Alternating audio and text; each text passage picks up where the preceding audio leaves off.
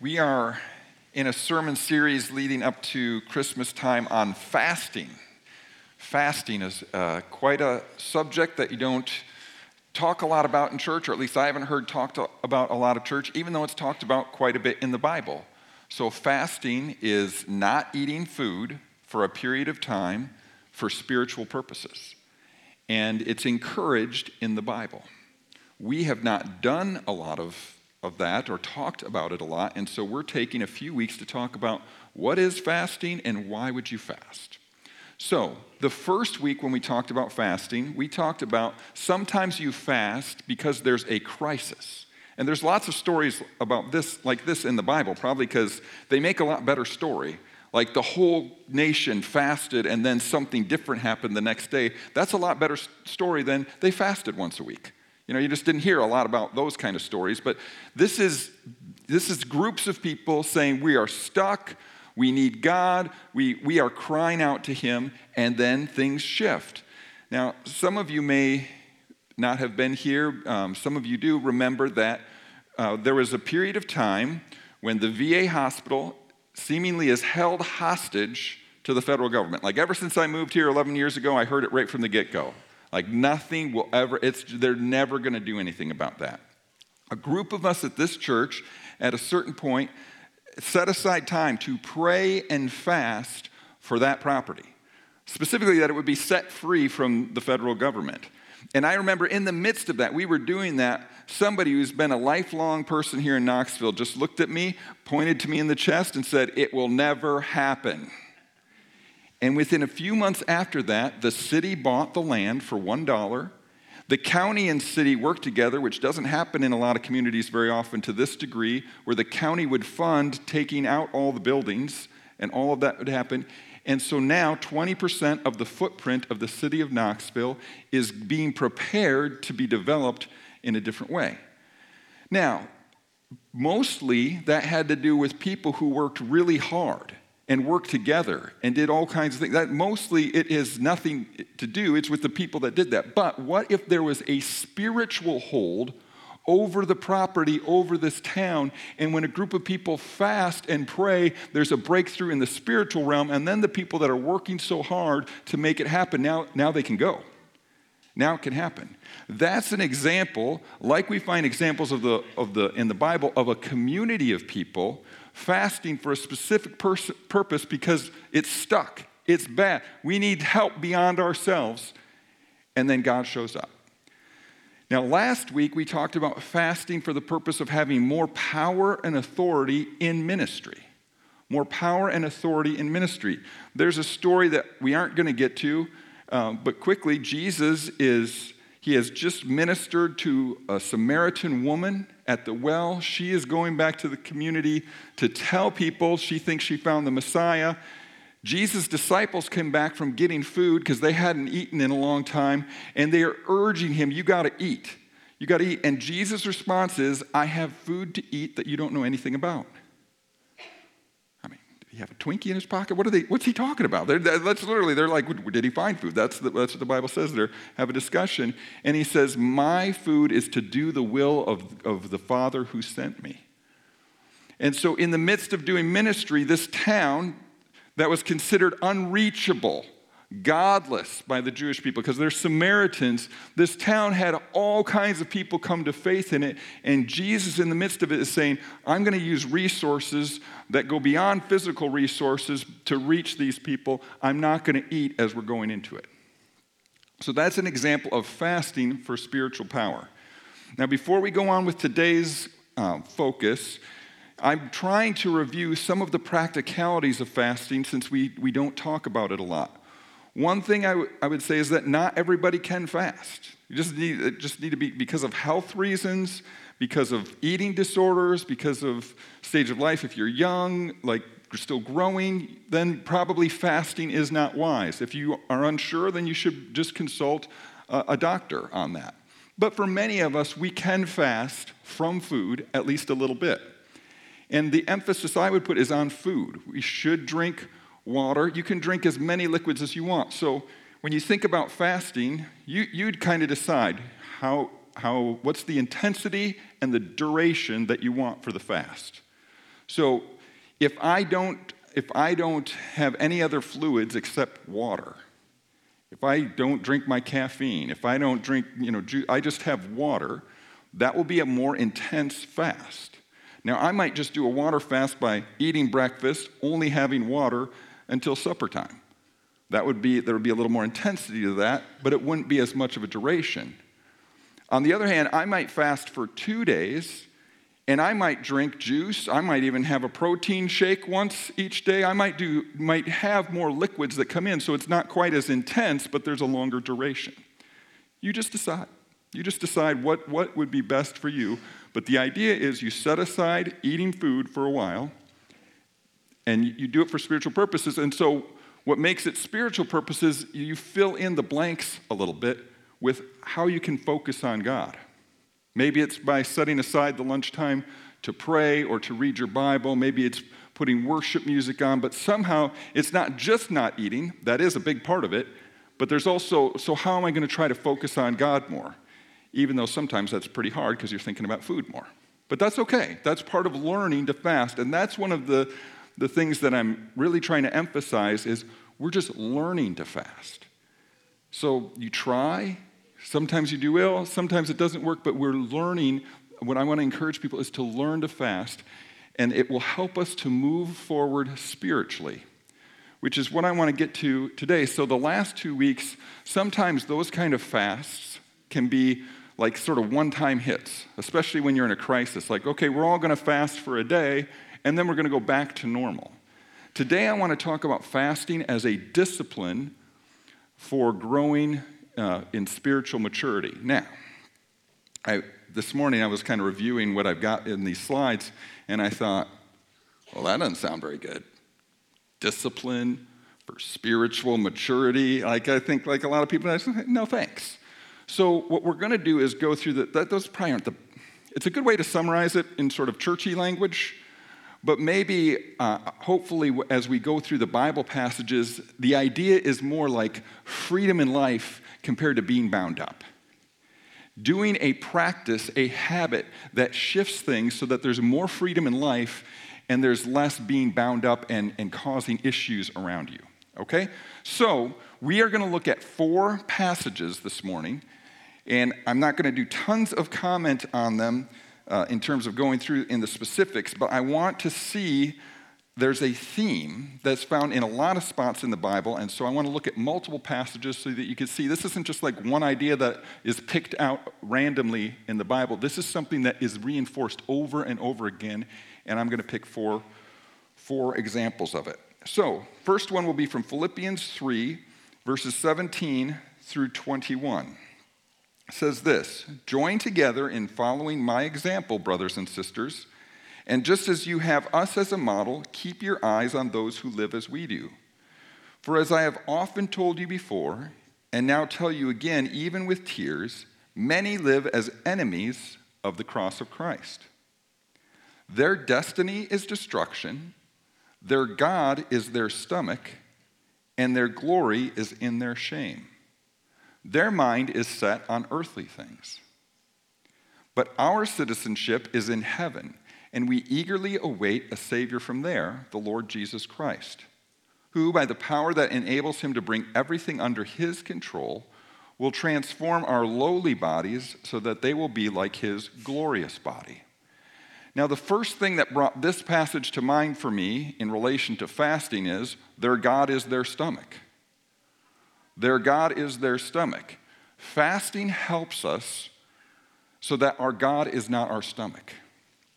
Now, broadly speaking, what this means goes beyond just food. It goes into our appetites, our desires. That we aren't living for our desires being fulfilled, our pleasures being fulfilled, and that can include food and drink. That can be a big part of what, motivates us, of what we live for, of what ends up having a hold over us, like we can't live without doing it. So that is part of what's going on. What's interesting about this passage is at the beginning, there's just a big contrast. At the beginning, it talks about they're enemies of the cross. I mean, lots of us don't consider ourselves enemies of the cross. That sounds bad. Their destiny is destruction.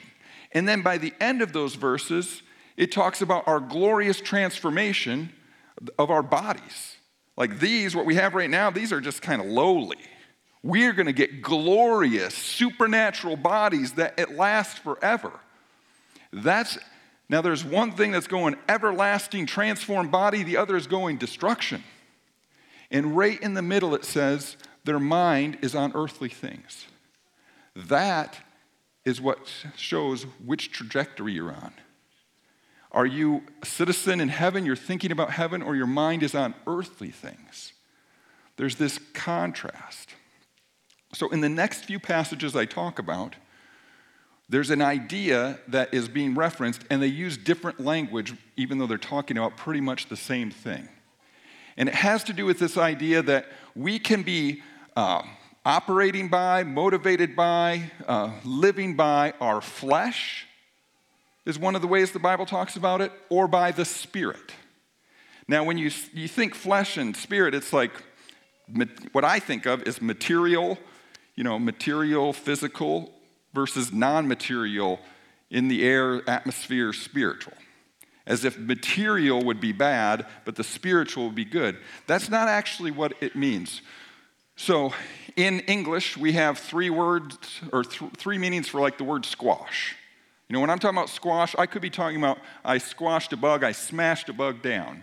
Or I could be talking about I eat a vegetable, which is very different than smashing a thing down. Or I could be talking about I play this really weird game that's kind of a combination of croquet and baseball, and you wear funny pants, and which is very different than smashing or the vegetable. We use the same word squash. In Greek, there's a word that we translate flesh. Flesh could be like my body, my skin, flesh. Or another one of the meanings for flesh could be like the part of us that naturally does the opposite of what God wants. Our flesh.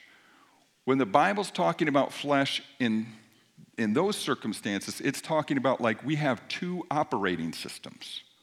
We have an operating system that guides our life, and it guides our life in a way of going against God, and it's very motivated by pleasure, by taking care of ourselves, by focusing on us, compared to an operating system that would be moved by the Spirit of God, that would be guided by the Spirit of God, that would live according to the things of the Spirit of God.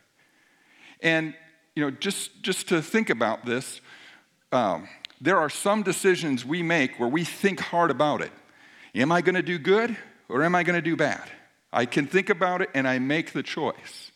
But there's many, many things we do in life without even thinking. Right? So if I'm driving to some city I've never been in to find a place, I got to figure out the GPS, I'm thinking about every turn, right? If I'm driving from home to here, I can get here and I haven't even thought about making a turn. In fact, if I'm supposed to have, dropped the kids off first, they'll say, Dad, you're supposed to turn here, because my body is like on autopilot. My body does things without my mind even telling it to, because it's so trained. The operating system is so trained that I don't even have to think about it. I just drive there. Well, we have operating systems that tell us, here's how I'm going to respond to people. Here's how I'm going to respond when I don't get my way. Here's how I'm going to respond when I think somebody might be saying something bad about me. Here's how I'm going to respond when the M&Ms are on the counter. Like, I'm not thinking about whether I want to eat those things or not. It's just I'm so used to doing it. If they're there, I'm eating them. We have all of this, the operating system of the flesh compared to the operating system of the Spirit. In these three passages I'm going to look at, you're going to see, like, here are these two opposing ways of living. And the Bible is encouraging us into one of them. So the first one I want to look at is from Ephesians chapter 4. Verses 17 through 24. It says, "So I tell you this and insist on it in the Lord, that you must no longer live as the Gentiles do in the futility of their thinking. They are darkened in their understanding and separated from the life of God because of the ignorance that is in them due to the hardening of their hearts. Having lost all sensitivity, they have given themselves over to sensuality so as to indulge in every kind of impurity, and they are full of greed." So there are 3 or maybe 4 ideas here, and this gets into the operating system of the flesh. So the operating system of the flesh does not have sensitivity. I mean, I don't know if you've been around people who something really bad has happened for another person, but this person is so in their own world that something little, that's all they want to think about and talk about. They just have no sensitivity for what's happening around them. I don't know if you are one of those people. You kind of discover it like, oh, if someone will point it out to you. That's how I discover it about me. Or sensuality, or greed, or having to get your own way, or the material things. These are parts of the operating system of the flesh. Verse 20, that, however, is not the way of life you learned.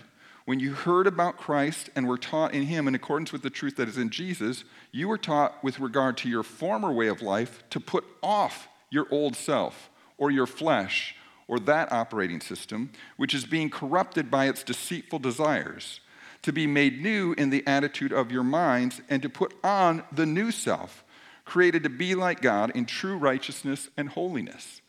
From here in Ephesians, it's going to go on to talk about specific examples like lying, like stealing, like how we talk about people, like anger and bitterness and those things, and how we talk, or the good things we do. So that's what it'll go on to. I'm going to look at two more passages, though, where we see the fuller picture. The next one is from Colossians chapter 3. This is a little bit longer, but I want you to hear what the Bible has to say and just be thinking about it for yourself. So I'm going to go a little more slowly as I read than I normally do. Sometimes I read quickly when we're going through lots of scripture. Chapter 3, verse 1. Since then you have been raised with Christ. Set your hearts on things above where Christ is, seated at the right hand of God. Set your minds on things above, not on earthly things. For you died, and your life is now hidden with Christ in God.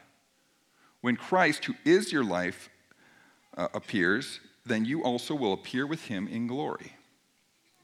Put to death, therefore, whatever belongs to your earthly nature, the flesh, that operating system, which is sexual immorality, impurity, lust, evil desires, and greed, which is idolatry.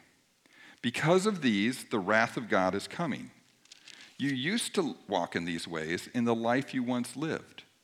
But now you must also rid yourselves of all such things as these: anger, rage, malice, slander, and filthy language from your lips.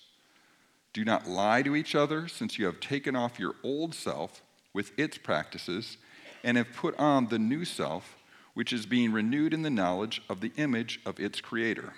Here there is no Gentile or Jew, circumcised or uncircumcised, barbarian, Scythian, slave or free, but Christ is all and is in all. So a lot about what the operating system of that's not good, and it's saying get rid of it, put it off, put it to death. Therefore, as God's chosen people, holy and dearly loved, clothe yourselves with compassion, kindness, humility, gentleness, and patience. Bear with each other and forgive one another if any of you has a grievance against someone. Forgive as the Lord forgave you. And over all these virtues put on love, which binds them all together in perfect unity. Let the peace of Christ rule in your hearts, since as members of one body you were called to peace. And be thankful. Let the message of Christ dwell among you richly as you teach and admonish one another with all wisdom through psalms, hymns, and songs from the Spirit, singing to God with gratitude in your hearts. And whatever you do, whether in word or deed, do it all in the name of the Lord Jesus, giving thanks to God the Father through him. So, big contrast there. There are these things that are part of our operating system that come natural to us, that we're drawn to, even if we know they're not good. And sometimes the more we do them, the more we don't even realize they're not good. And those things we're supposed to put off, get rid of, put to death, compared to clothing ourselves with the good, putting on the good. Okay, one more passage from Galatians, chapter 5. By the way, if you're going to spend some time with just one passage for a while, what I just read, Colossians 3, 1 through 17, or this passage, Galatians 5:13 through 26, these are two really good ones. So we're not going to cover all the details of it, but here we go. Verse 13. You, my brothers and sisters, were called to be free, but do not use your freedom to indulge the flesh, that operating system. Rather, serve one another humbly in love. For the entire law is fulfilled in keeping this one command: love your neighbor as yourself. If we can go back to verse 13 for just a second. So, the opposite of indulging your flesh, of feeding the operating system that does things contrary to God, the opposite of that, according to this, is loving someone else. See, when we indulge our desires, our flesh, when that becomes ultimate, usually something has to get sacrificed to keep us getting these pleasures that we need to keep feeling good. And it's usually other people. Compared to love is setting aside things. They may be good things. It's not bad to desire them, but it's just the order of the desire. If we don't have God first and people second, and then we gradually get to the gifts of God that he gives us to enjoy, it all gets messed up. Compared to, I think I made my point, so I'm just going to keep going. Verse 15. Here it is. If you bite and devour each other, why? Because I want what you have. Because you're not getting me what I want. Because you're not meeting my needs. If you bite and devour each other, watch out, or you will be destroyed by each other. Verse 16. So I say, walk by the Spirit, and you will not gratify the desires of the flesh. For the flesh desires what is contrary to the Spirit, and the Spirit what is contrary to the flesh. They are in conflict with each other, so that you are not to do whatever you want. But if you are led by the Spirit, you are not under the law. The acts of the flesh are obvious: sexual immorality, impurity and debauchery, idolatry and witchcraft, hatred, discord, jealousy, fits of rage, selfish ambition, dissensions, factions, and envy, drunkenness, orgies, and the like. I warn you, as I did before, that those who live like this will not inherit the kingdom of God. But the fruit of the Spirit is love, joy, peace, forbearance, kindness, goodness, faithfulness, gentleness, and self-control. Against such things there is no law. Those who belong to Christ Jesus have crucified the flesh with its passions and desires. Since we live by the Spirit, let us keep in step with the Spirit. So it starts with Jesus, if we went even further to chapter 5, verse 1, it says, Christ set us free so we can be free. He just wants us to be free. But we're free to love. We're free to love. And so we get rid of, we put down the things that control us, the desires, the passions that are not from God, or at least not ordered right, that we put too high. Now, in our world, that seems the opposite. Because the message of our world constantly is, we need to do what we want. We should get what we want. We're entitled to what we want. That's the most important thing in life, is to be happy, to figure out how to be happy. And so that means getting what I want. That means often how we actually do it subconsciously, that means I indulge myself. I have pleasures. But you do that, and you are not going to love. I really enjoy golf. Really enjoy golf. But even before I had back issues, I stopped golfing. Even though I had a desire to golf, I golfed very, very little. Because I have a growing family, and I needed to set that aside to give them attention. There's all kinds of examples where we set aside what would make me feel good right now, what would be make me the happiest right now. That feels like, don't constrain me, don't tell me what to do, don't tell me what I can't do. But in actuality, what happens is we become so self-focused that there's no love, and it doesn't flow. And then we need to have those things. And we're crabby if we don't get those things, instead of getting much lesser things and enjoying them. So, there's something about all of this that's really helpful to know. And that is, willpower alone usually falls short of making this happen, of changing operating systems.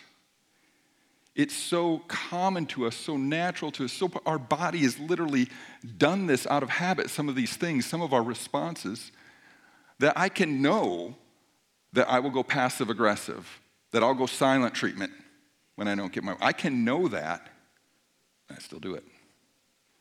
How am I going to change these parts of me that I tried and I can't? And what the Bible gives us is practices that we can choose to do that actually help rewire us, that actually help move us into the operating system, that actually invite God's Spirit to change our operating system. And one of those practices is fasting. So I'm going to talk more specifically about this next week and maybe even in January 2nd, even though we're starting a new sermon series, I'm going to talk about it for a little bit. I am going to encourage many of you to consider in 2022, will you try for a period of time, for several months, to fast once a week? Maybe it's just a meal. Maybe it's morning to night. Maybe it's 24 hours a day. I'm not looking for big, long fasts, but the practice, the discipline of fasting from food once a week. Why? Because it will help us to know we don't get what we want, and we're still okay. There's a pastor, John Mark Comer in Portland, and he talks a lot about these issues in his newest book, and he does spiritual direction for some young men, and he usually encourages them to try for a period of time fasting once a week. And what he's found is that he will say something like, so you've been fasting for 5 or 6 weeks? Yeah. Are you looking at pornography as much as you used to? No. He didn't tell them, hey, fast so you don't look at pornography more. But there is something in our bodies that in this practice, when we say we are going to deny ourselves, we're not just going to get what we want, and our bodies experience that. And then we focus on spiritual purposes, God gets help, and he starts to break other patterns in our life, other addictions in our life. If I just focus on this thing, I just keep coming back to it. And often it's more complex than that. But this is a big help, a big tool, where I'm not just focusing on, I'm not going to do that. I said I wasn't going to have another drink. I'm not going to have another drink. Well, I'm not eating anything for a day.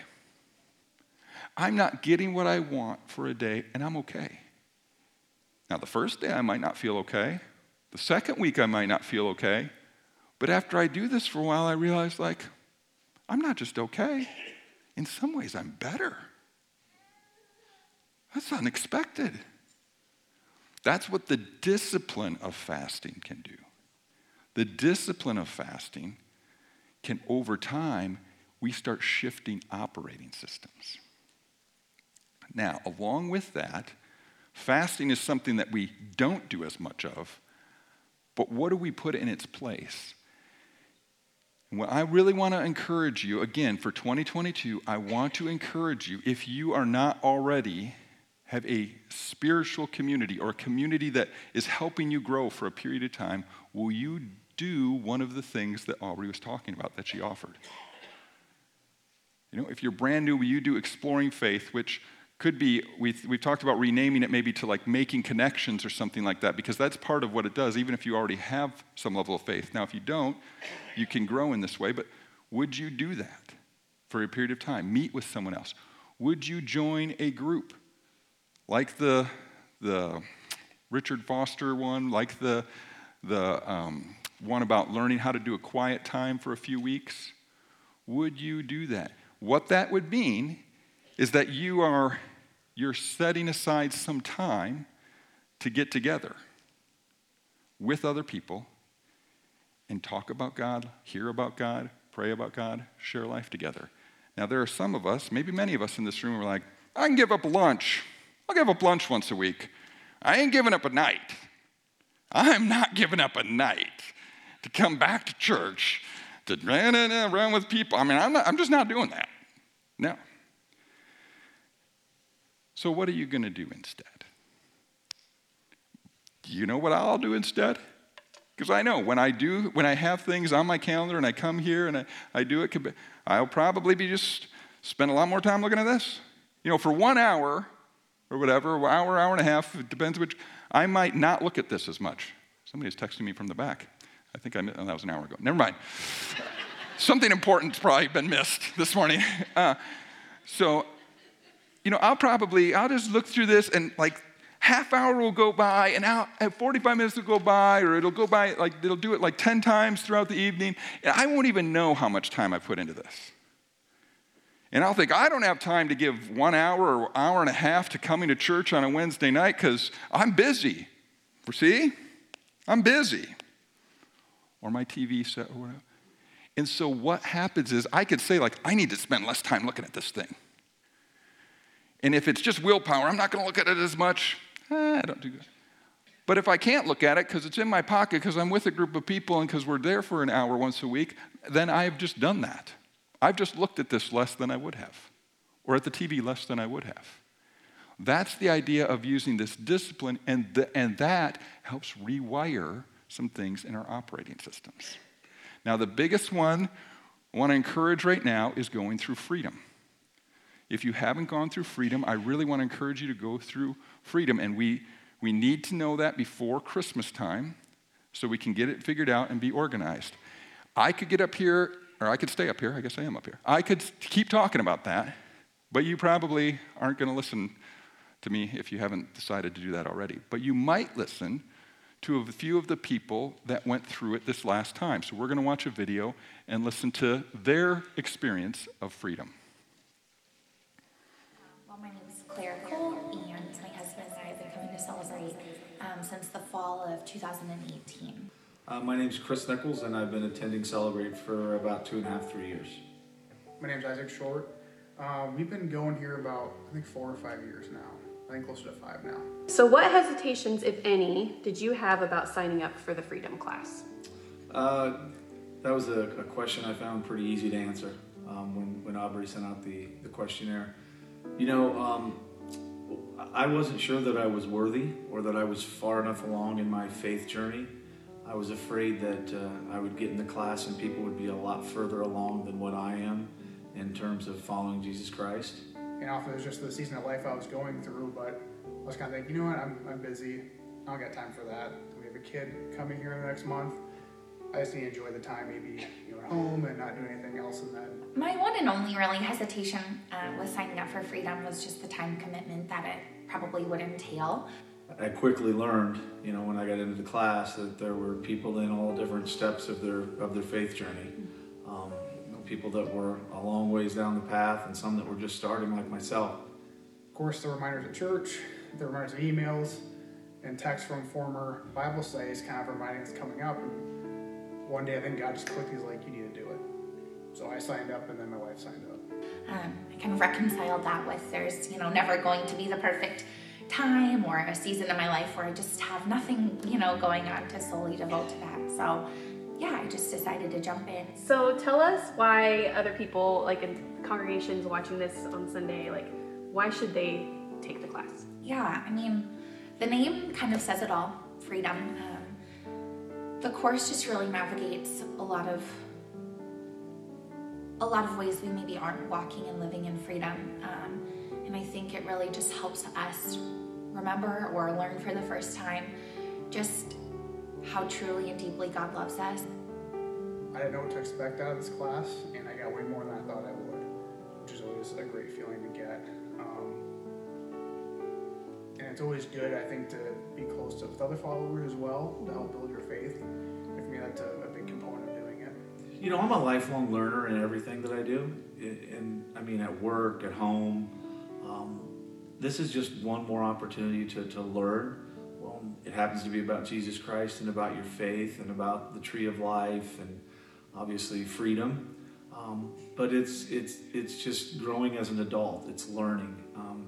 And probably some of the most usable later in life learned information that I've ever taken in. Something that I can practice every day and have an effect on myself and my family and a lot of people around me. So what would you say was the most impactful thing about the Freedom journey for you? Clearly the event day, the Freedom Day, was impactful. I'd never prayed man-to-man, one-to-one with anyone ever in my life.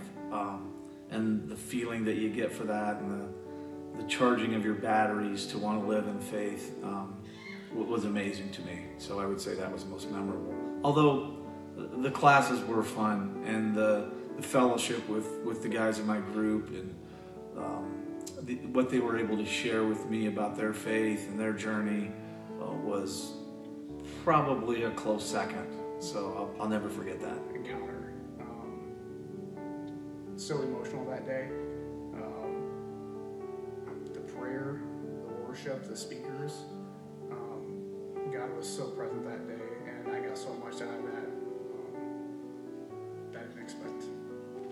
I just think it's a great course. It's just so all-encompassing, all of the different parts of it, the book, the getting to connect in community with people from Celebrate, and the Freedom Retreat at the very end, where just like every facet of the course is just so perfect. Anything else you want to say about it? Join. I think everyone and anyone should take it. And yeah. I think if you're on the fence about signing up for the class, there's plenty to learn. You don't have to be maybe as far along in your journey. You just really got to have the desire to want to seek Jesus Christ. That's it. And it's well worth it. About a third of the group that went through it gathered the week after it was all done.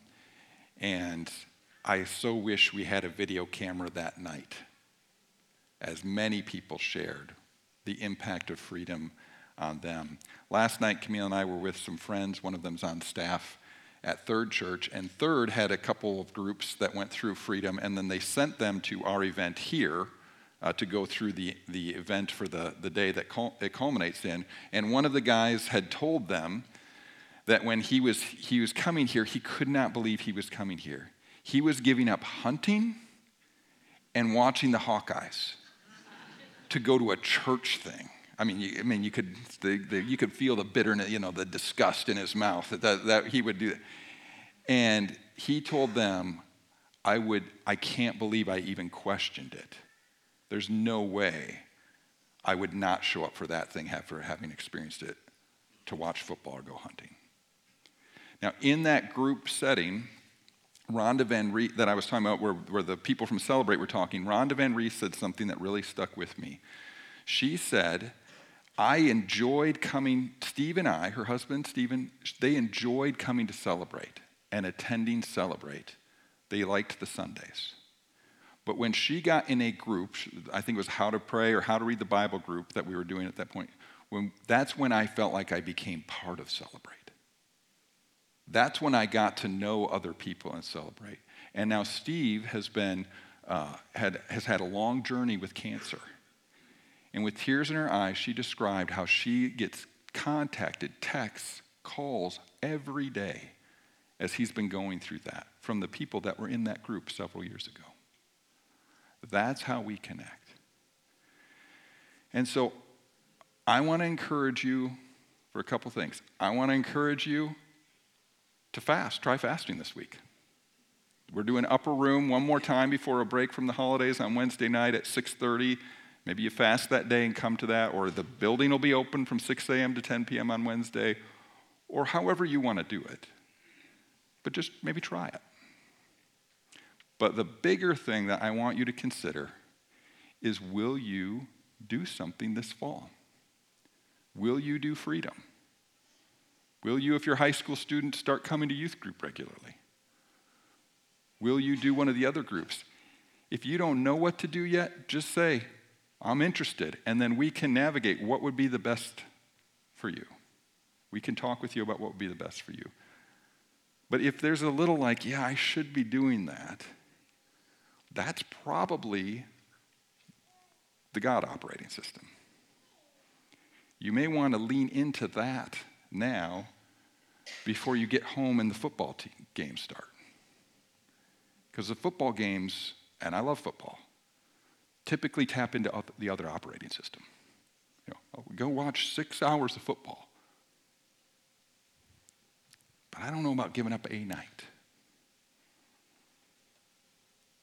I have the worship team come up. And just to be clear, this isn't in contrast to the 12 weeks or 11 weeks or whatever we talked about Jesus' heart. His heart is always for us. It's not like if I don't fast, he's, oh man, well, they don't fast. The guy always ate. Actually, they were always picking on him. Why doesn't he fast? His heart is for us, but he gives us these things to help us grow and become free. And when we lean into and trust his way, that's when we meet him in a way we wouldn't otherwise. So let's pray together. God, what do you want? That's what's most important. And so would you make it clear to us? Would you make it clear the kinds of practices or commitments that would help us to lean into the operating system? And we just acknowledge we are stuck, we fall short, we're addicted, we're numb, and we need help. We need help that's beyond us. So would you send that help? We want to offer ourselves to you, and we ask that you'd lead us as we do. We pray it in Jesus' name. Amen.